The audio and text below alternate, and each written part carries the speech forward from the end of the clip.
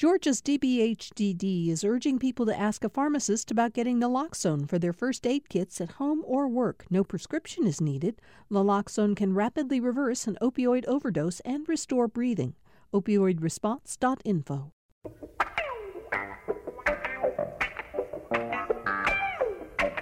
Welcome to Political Rewind. I'm Bill Nigut. It's Wednesday, April 14th. Thanks for being with us for today's show. It strikes me that it's difficult again, and we approach today's show with, I think, somewhat heavy hearts as we once again are confronting or continuing to confront issues of race in the United States. The Derek Chauvin trial is nearing an end, and many of us who've watched it closely have seen repeatedly the horrific video of Derek Chauvin kneeling on the neck of George Floyd, whether the jury finds him not guilty or guilty of killing George Floyd remains to be seen, but the video is terrifically difficult to watch. At the same time, on Sunday, the death yet of another African-American man in the Minneapolis area, Daunte Wright, 20 years old, killed by a police officer with almost 3 decades of experience on the force, who we're told says that she thought she was reaching for her taser and instead fired one shot into the 20-year-old's chest. And one of the things that is so painful is yesterday to hear his mother, Daunte Wright's mother, talking about the fact that he was on a cell call with her at the time, as the incident was unfolding. He called her to get insurance information about the car to give to the officer. The line went dead, and a few minutes later, she was called back by a woman at the scene, tearfully saying that her son had been shot. We know if we go back to the George Floyd killing that it was the beginning of a spring and summer of nationwide protests, marches on the streets of cities like Atlanta and around the country to protest police brutality, racial injustice.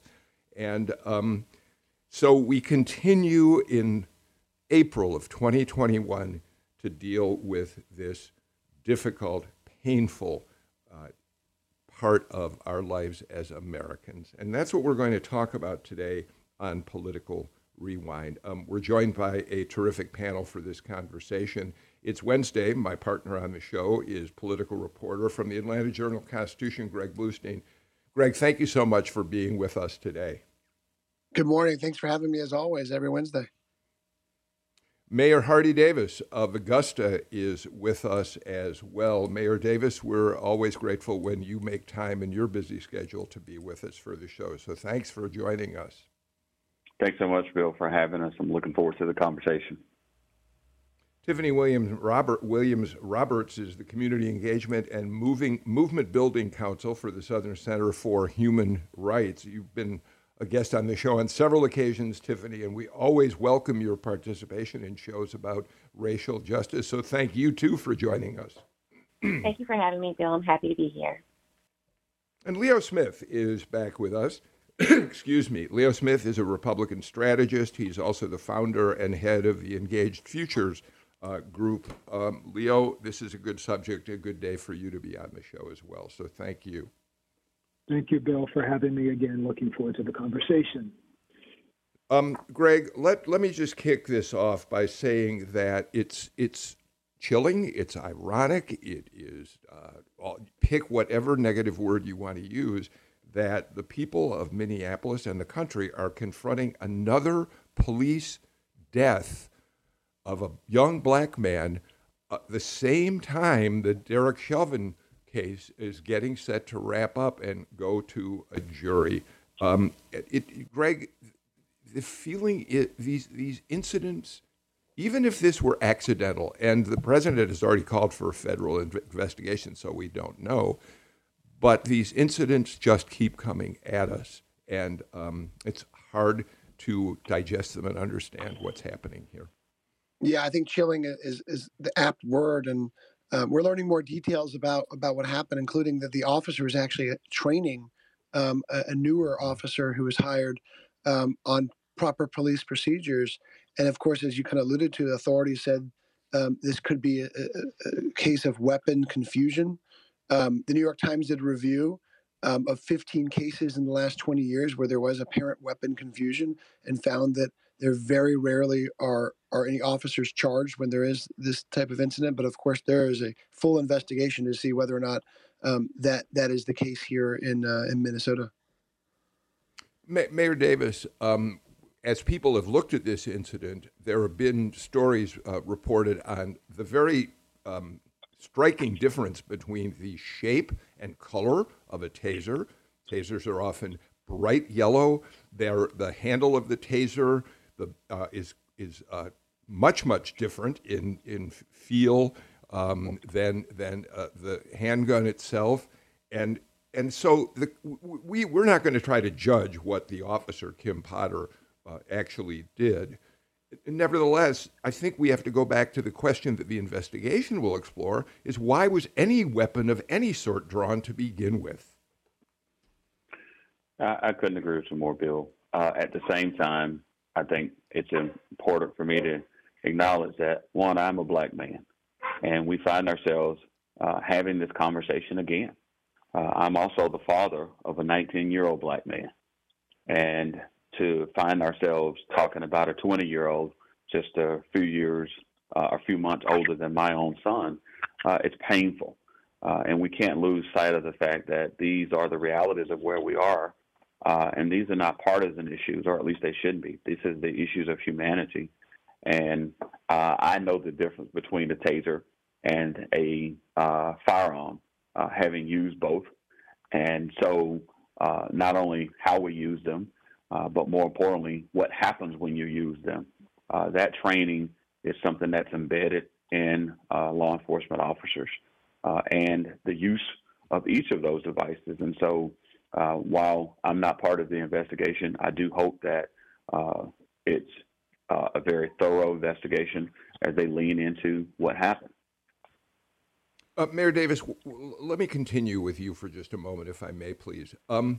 You are obviously troubled, as you just told us, about this shooting death. You are also the mayor of a city and essentially oversee a police department that has to deal with the community in Augusta, many black people in the community of Augusta, every single day. And so it strikes me that you're one of the people whose presence on the show today is especially important, because you have to balance law enforcement needs against how the police force in a community like Augusta deals with difficult situations with minority peoples. Leo Smith's on air. Go ahead, Mayor. We do. We have the complexities of having a sheriff's agency here. He's a constitutional officer. We work very closely with our sheriff. But in a community that's almost 60% African American, we're dealing with the concerns, the frustrations, the fears, the pain, and the challenges of these ongoing issues every single day. And again, I predicate that upon the fact that I am a father. I am a black man. And so these are not conversations that are lost on the reality of where we are, let alone the complexities of that. And so when we're talking about just public policy, one of the things that I've said unequivocally to my council is that, one, we are not defunding the police, because that's nothing more than a flashpoint conversation.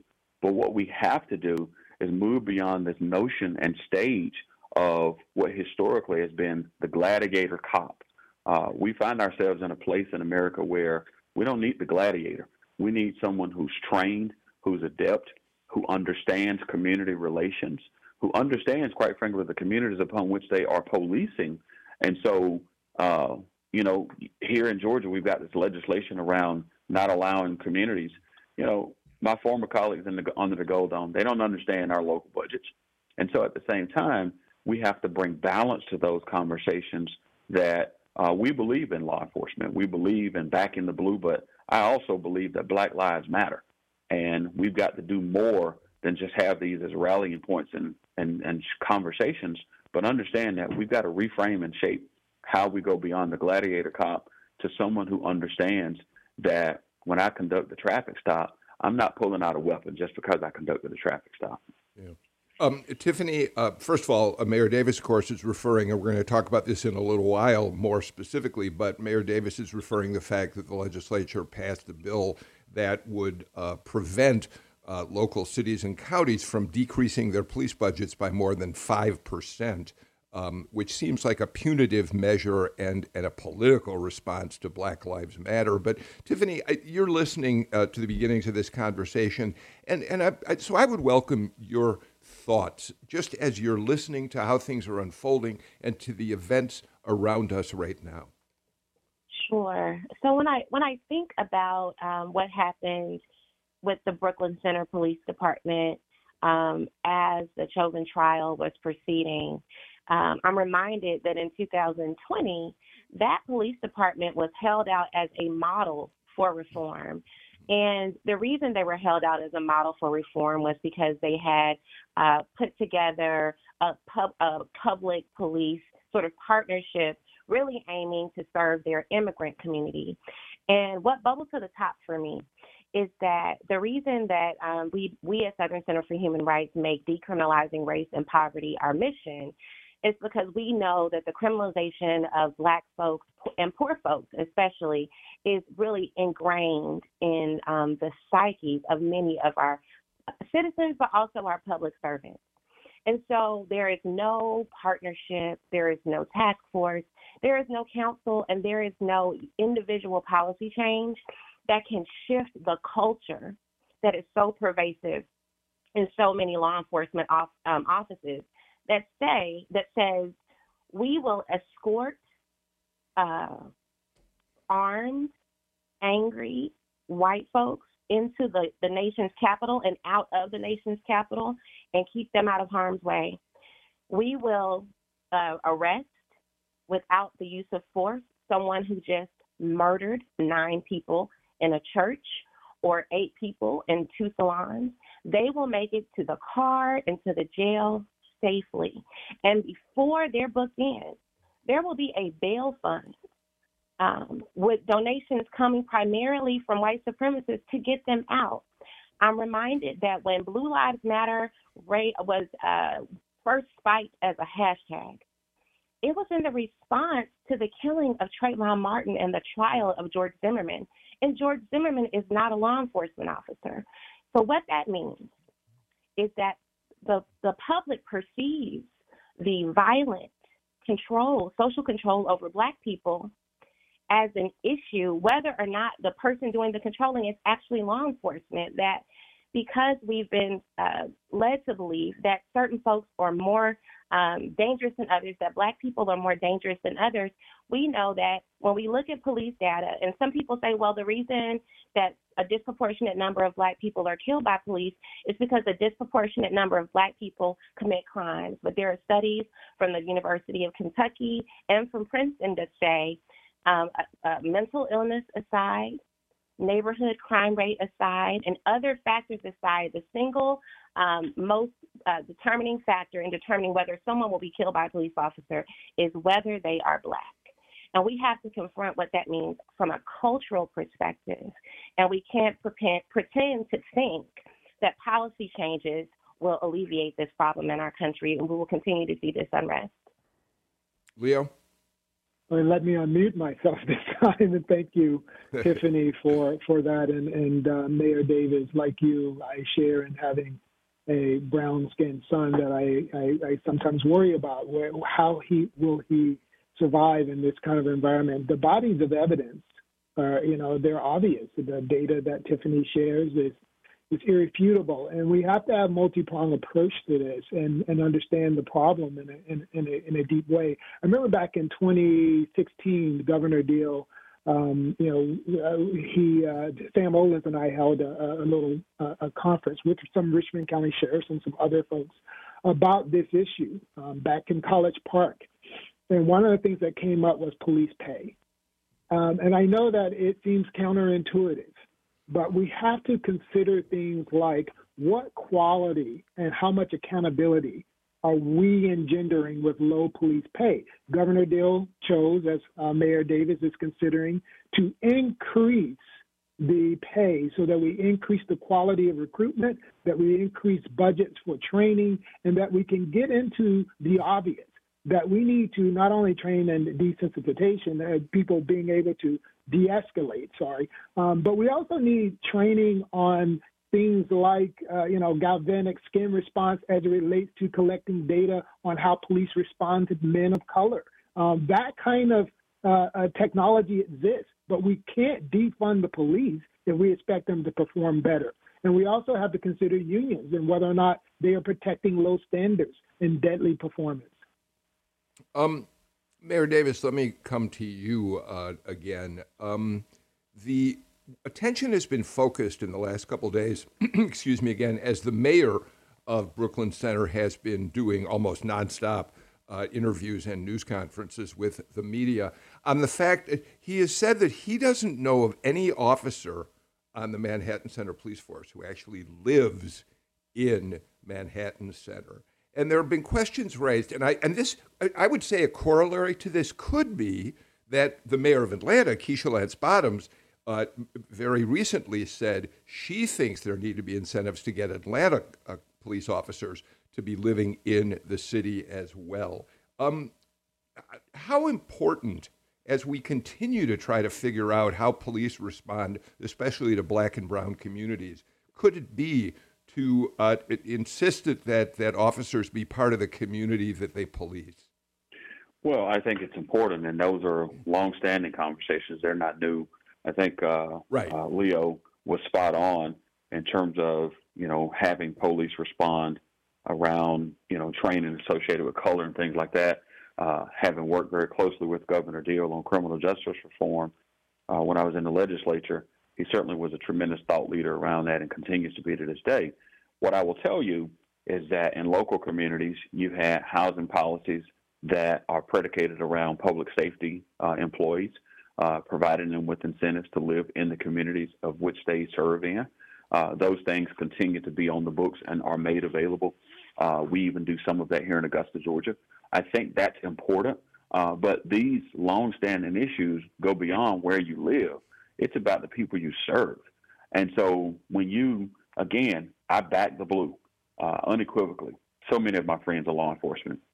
But at the same time, what's vitally important is that I support people who can drive in their communities, who look like me, who want to be able to get home safe just because I went to the corner store or I went to pick up a snack at Zaxby's or wherever. And so housing is important. Training is going to be equally important, particularly around new standards. I go back to some of the conversations during the height of the George Floyd issues, and that's 8 can't wait policies that law enforcement agencies can adopt.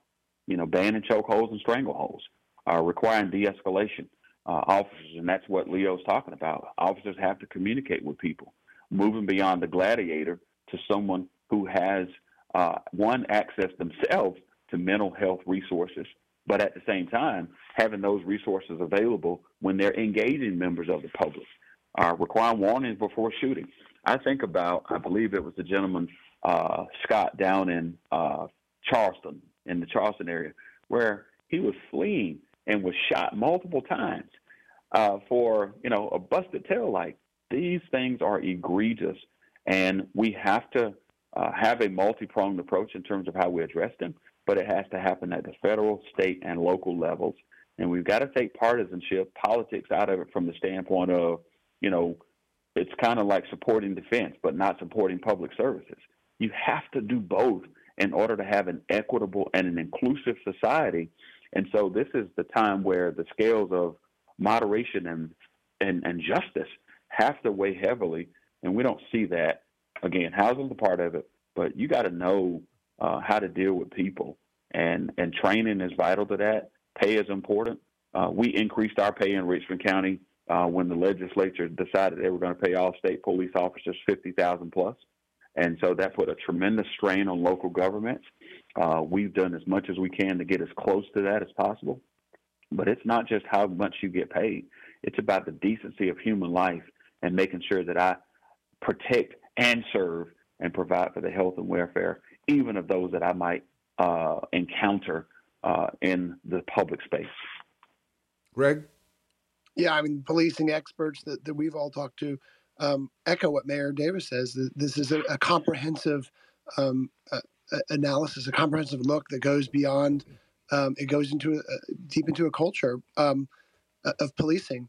But I think one of the key things that we'll be watching too is that as much as we want to take partisan politics out of this investigation, certainly, and we can talk about this, but certainly, when we saw here in Georgia the movement for social justice be politicized, and I don't think the former Senator Loeffler's campaign will dispute this, but when their campaign really started taking off against former Congressman Doug Collins was when her opposition to the Black Lives Matter movement was politicized, and it became part of her campaign stump speech, talking about her role at the WNBA as a co-owner of the franchise, opposing the league's embrace of the Black Lives Matter movement. So I think you'll start seeing this even gear up even more, I think, heading towards 2022.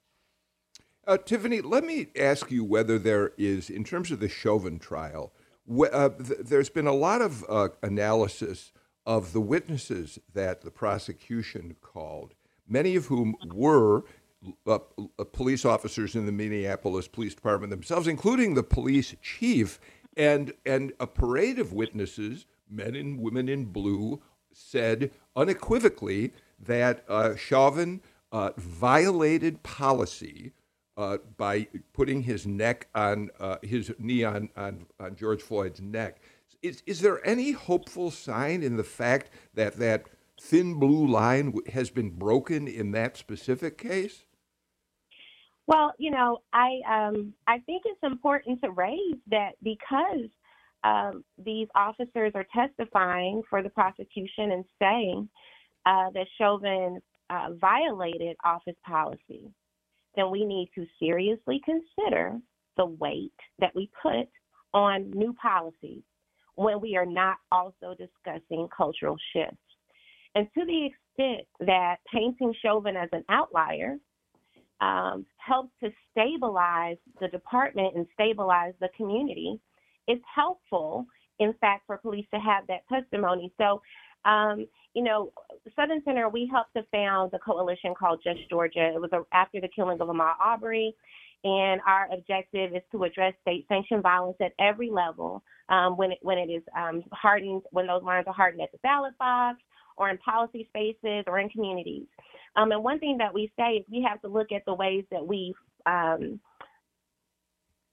perpetuate any of these systems that end up harming Black folks. And so I think that, yes, it's important that because when you come to court, you're actually just supposed to tell the truth, right? And so if it is true that he violated policy in doing that, then that should absolutely be their testimony. And any shock about them testifying truthfully means that we, again, need to think about what we believe about the culture of policing. And I don't know if anyone noticed, but they flew a thin blue line flag outside of the Brooklyn Center Police Department just hours after the uprisings began. And the demonstrations around the Chauvin trial have been indigenous people dancing, have been Black folks singing, have been prayer circles, healing circles. And this spark, right, the response to police violence is protest. And the response to that response is more police violence. And so at Just Georgia, we say we don't look at these criminal trials as the end-all, be-all. They are not the litmus test for where movement is. The litmus test is, have these systems changed in a meaningful way that materially changes the lives of marginalized people to make them safer. And so I don't think that is happening. I don't think that anything is crumbling. But, yes, they should tell the truth when they show up to court. Absolutely. I think they should tell the truth when they show up to court. And one of the things that's vitally important for every one of us is that when you don't hear me, we need you to hear us. That's why we protest. And I think that often gets lost where you've got singular voices that have tried to be resonant in the conversation to not only bring to bear good public policy, but when these triggers happen that result in the death of individuals, and we see it over and over and over, at that point, and this is the spirit of and the heart of things that we refer to as the civil rights movement. And now you've got the challenges of voting. You've got the challenges of police brutality and the deaths of individuals, vigilantism, all of these things that are happening. And what we don't really talk about is the issue of equal justice under the law. We can talk about just this notion of killing, but, to Tiffany's points and the great work that they're doing at SCHR, you've got to talk about equal justice under the law. And so when you have people of color who come into the courtroom or who are dealing with these issues, we're smack dab in the middle of the Derek Chauvin trial, and the country is waiting. The country is waiting on what a potential verdict will be. And we need to be prepared for that. We need to be prepared in communities all across this nation, not just in Minneapolis, Minnesota, but even the outlying communities need to be prepared, and leaders, mayors, and other elected officials who are on the front lines of this need to be prepared to not only speak truth to power, but be prepared to try to bring some sense of calm to their communities, regardless of what the verdict is. And we hope it's certainly one that speaks to what justice should be, because we've heard so much about the improper use of force in this instance that resulted in the death of George Floyd. Okay, I'm going to really stick my neck out here, Leo. I've got to get to a break in a minute, but I'm going to say something that could be controversial, but I want you to weigh in on it. And I'll ask everybody. I'll start with you, Leo, before the break, and then we'll continue after the break. It's hard for a lot of us who remember the verdict in the O.J. Simpson trial being revealed in court. Many of us remember what it was like in our workplaces when that trial ended, when the verdict was handed out. And we remember the stark racial division between the white people in a given workplace and the black people in a given workplace and how they responded to the O.J. verdict. Okay, I'm wondering if, in fact, Hardy Davis says we need to be prepared for what happens in the aftermath of the Chauvin verdict. But I'm not. I think the times have changed, Leo. I don't think we're sure there is a certain number of white people who, white more extreme right-wingers who might be offended if he's convicted or whatever. I think we will all, as a people, accept this verdict, especially if he's found guilty. I don't know what's going to happen if he's found not guilty. Well, thank you, Bill. I don't think that that was that shocking of a statement, Bill, because I think that the evidence is there. People are starting to see how this is an intersectional thing and how it's impacting many lives. And, speaking to what Mayor Davis was saying, when people don't, and I've said it on your show before, when people don't listen to the soft poetry, the soft intellectual poetry of Langston Hughes, then you're encouraging the harsh, violent angst of gangster rap. And then when we wonder why people are raging in the streets because we're not looking at data and being smart. And we have to really examine our own complicity in that as citizens. If we don't attack this thing from a data point of view, where if we want better community policing, that means citizens must understand the role of their city councils with policing, the role of the mayor with policing, the role of funding, our tax dollars, where we want those tax dollars to go. We have to actually ask ourselves, this is not just, in some people's words, state or government sanctioned killing. Sometimes this is also negligence on behalf of us citizens. As we cry out, we have to be more engaged, even financially. I got to get to our first break of the show. We'll be back with more of this conversation in a minute. Thanks for listening to Political Rewind. If you like this show, you'll also like Georgia Today. It's a daily podcast from GPB News, bringing you compelling stories and in-depth reporting that you won't hear anywhere else. Join me, Peter Biello, for this quick and convenient way to get the best of GPB News' extensive coverage of the topics that matter to you, delivered directly to your device every weekday afternoon.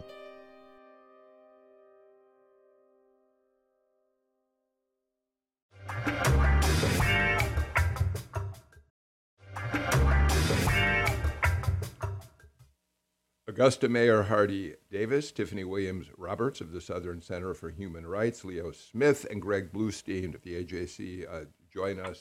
Any of you, as we move forward, are welcome to weigh in on my suggestion that it may be that we are more united across racial lines and will be as we watch the outcome of the Chauvin trial. Please do, but because you may disagree with me strongly. But Greg, let me go back to something you said about the partisanship that is injected into this issue. And of course, it comes into play, and Hardy Davis referred to it earlier, in talking about the fact that the legislature has said to local communities, no, you cannot decrease your police budget more than 5%. We will stop you from doing that. And even as local communities, defund the police is a term that has been rejected now by many activists as being the wrong message to send.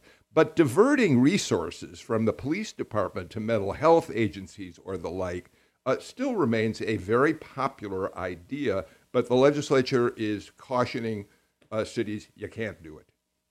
Yeah, I mean, the term defund the police took off in the Republican world as a sort of a threat.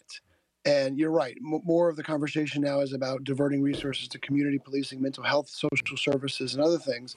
But in Georgia, especially, Republicans seized on that phrase, defund the police. And there were two local governments, Atlanta and Athens Clarke, that basically just proposed. There was just talk about cutting their police budgets. And in response, the General Assembly has approved a bill that would prohibit local governments from substantially decreasing funding for law enforcement by more than 5% 1 year or cumulatively across 5 years. It's being sponsored by a likely contender for a U.S. House seat, Houston Gaines, a Republican from Athens Clarke County.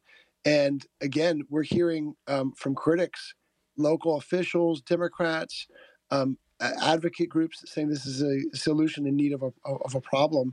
There's no reason to be doing this, and that it ties the hands of local officials who want local control over how they spend their dollars. Mayor Davis, you're one of those local officials. Yeah, I am. And Greg, thank you so much for that. I want to go back to a premise. Just several years ago, the current administration said we're going to increase law enforcement, of state law enforcement, troopers, rangers, et cetera. We're going to increase their salaries to $50,000 or more. Well, the cities, 539 cities, municipalities, 159 counties said, whoa, we don't have the budgets to support that. While all of that's going on, you've got the George Floyd, Ahmaud Arbery, Breonna Taylor, all these things happening. And now you come back in the legislature and say, oh, well, by the way, we're going to, impair your ability to direct your funding and budgets to law enforcement. That's a problem. We are the boots on the ground today and will be tomorrow. We're better suited in terms of making those decisions. And nobody is saying, get rid of law enforcement. We all want to enjoy it. It doesn't matter whether I live in the hood, on the south side, or the east side, or the west side. What matters is every single person wants to live in a safe community, and we want to enjoy the benefits of equal access to law enforcement, regardless of where we live. And so to talk about this notion of, restricting how we use those dollars, we want to pay. In Richmond County, we came as close to the $50,000 as we could in the previous budget. You insert the global pandemic into that, of where there's lost revenue, and it becomes a tremendous problem, even in the midst of this conversation. So, again, I think it was off base. It was heavy-handed, but that's what's happening so often right now in the legislature, where, we know best of how local government should function and operate. So it's heavy-handedness around public policy, whether it's voting, whether it's law enforcement, and it's just out of bounds. Tiffany and Leo, I want to broaden the lens on police reform, on racial justice in policing a bit, if I may.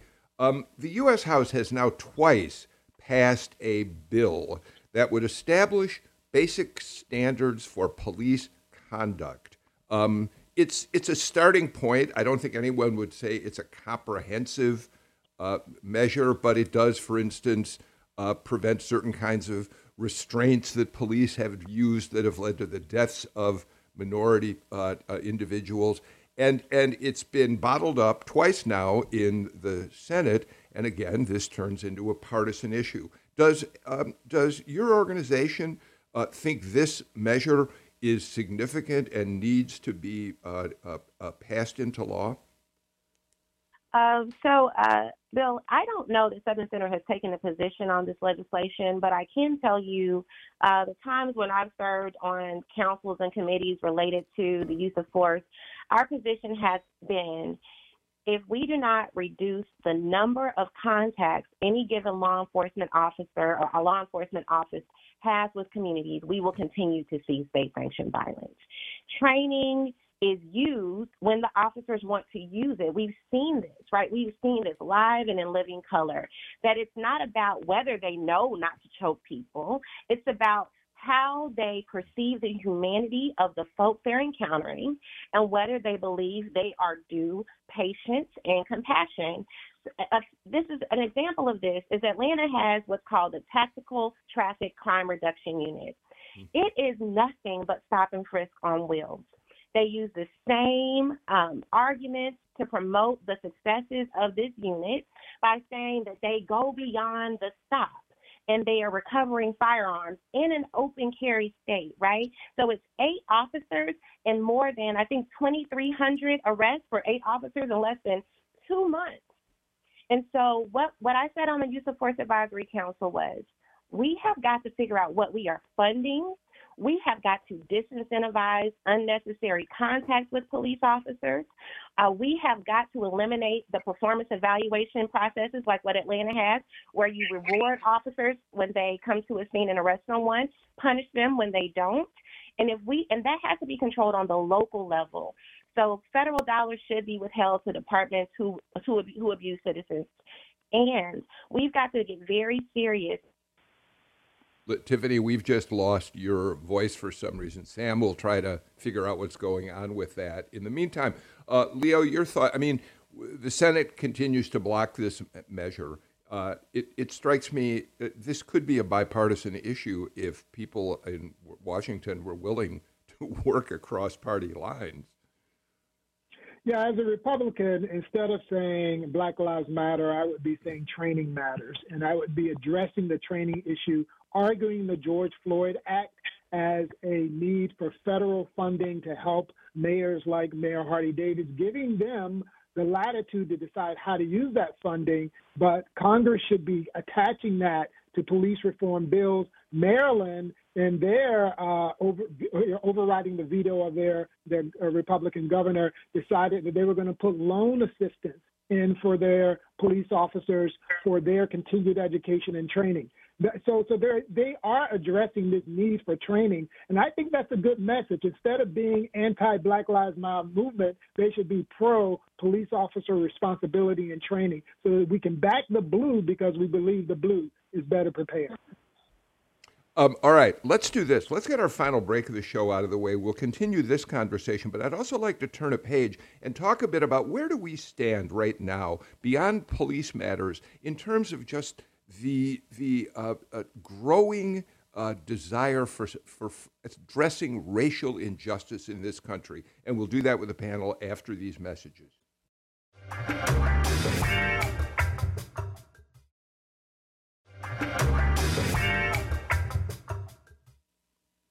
Welcome back to Political Rewind. Mayor Hardy Davis of Augusta, Leo Smith is with us, Tiffany Williams Roberts from the Southern Center for Human Rights, and political reporter Greg Bluestein, who's here with us on every Wednesday show. Greg, let me give you a chance to weigh in on this. The measure that the House has now passed twice, which would set some basic standards across the country, doesn't seem to be picking up any momentum.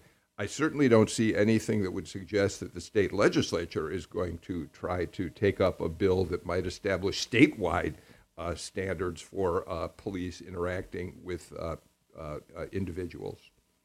Yeah, I know, and that's an important point, because if you look back to some of the some of the successes, I would say, and at least criminal justice advocates would say, that came from the tragedies of last year.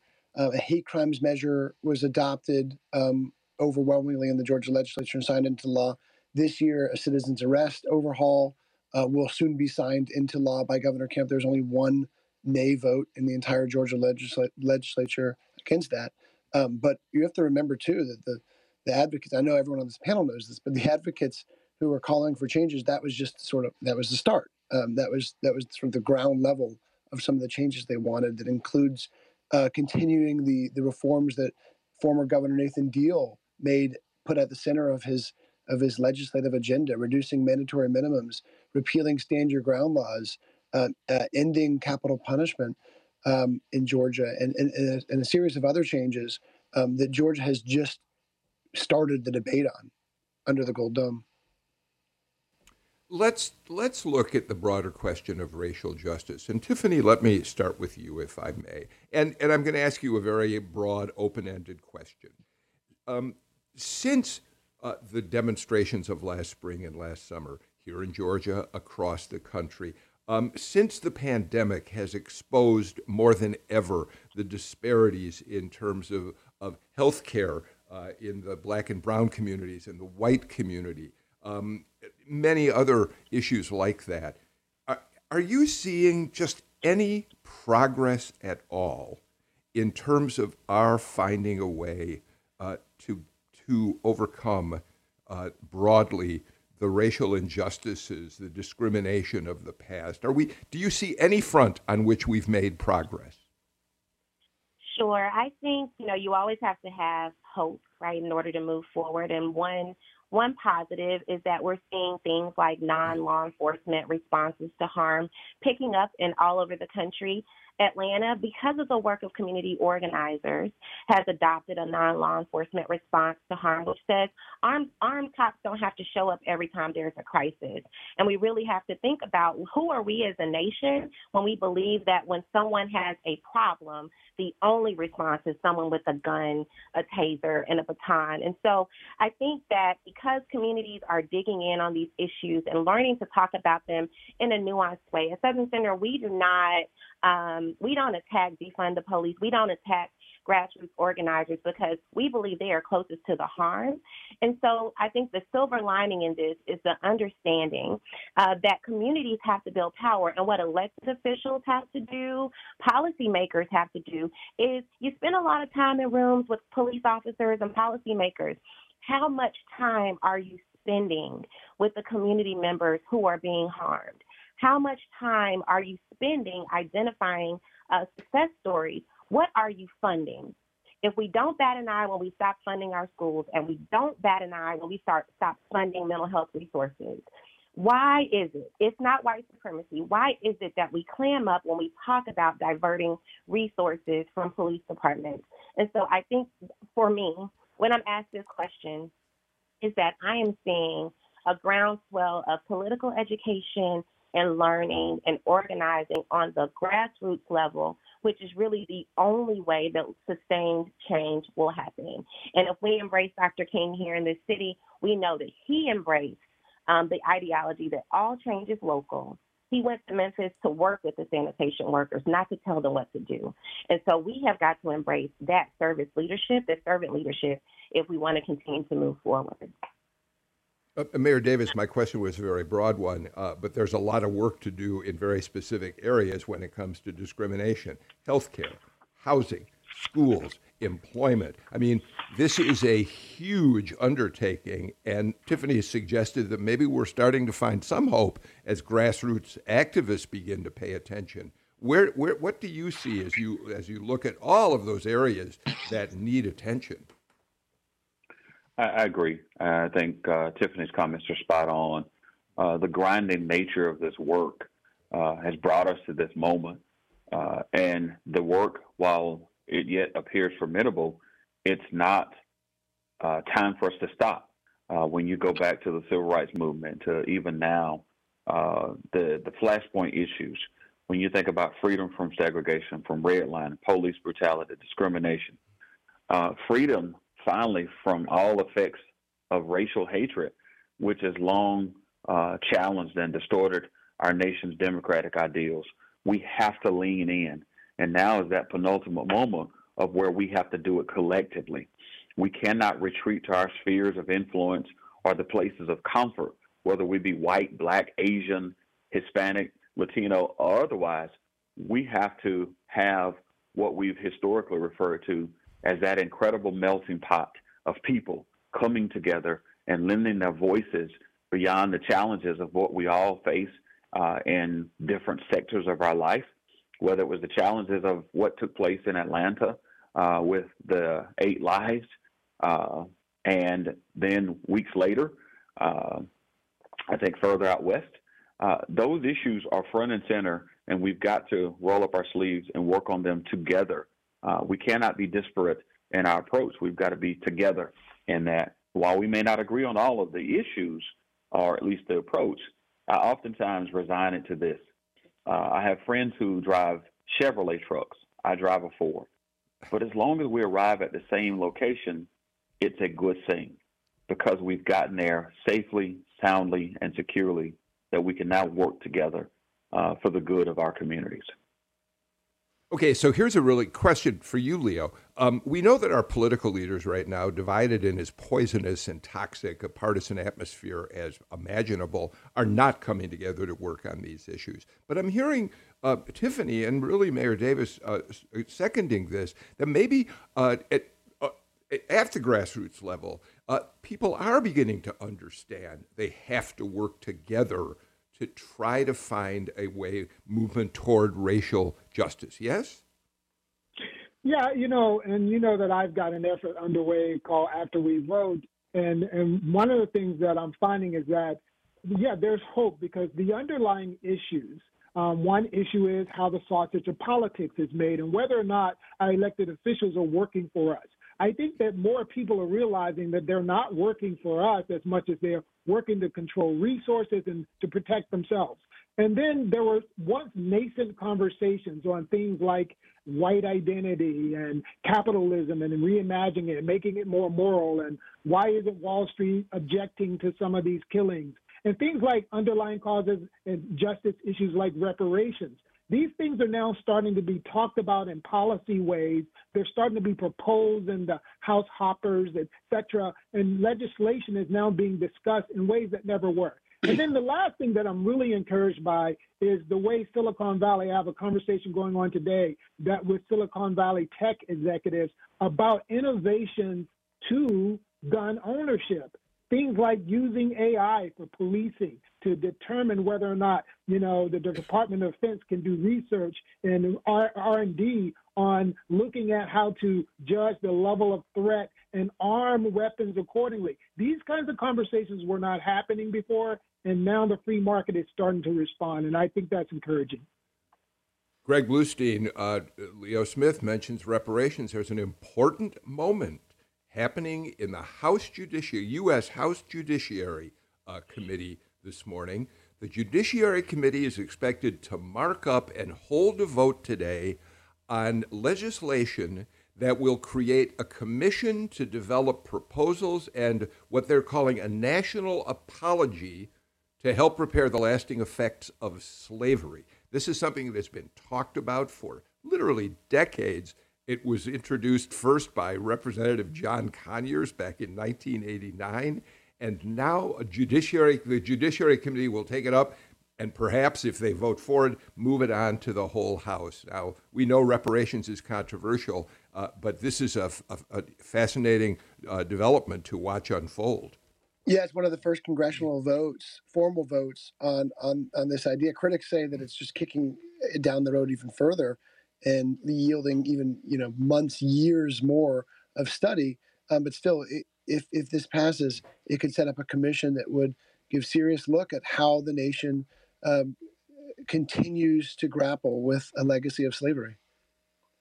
Well, Tiffany, Greg Bluestein just took the wind out of my sails, because I was feeling hopeful that at least this is going to get through the Judiciary Committee. What's your take on the fact that this is happening today? Well, we talked about reparations for a long time. I think that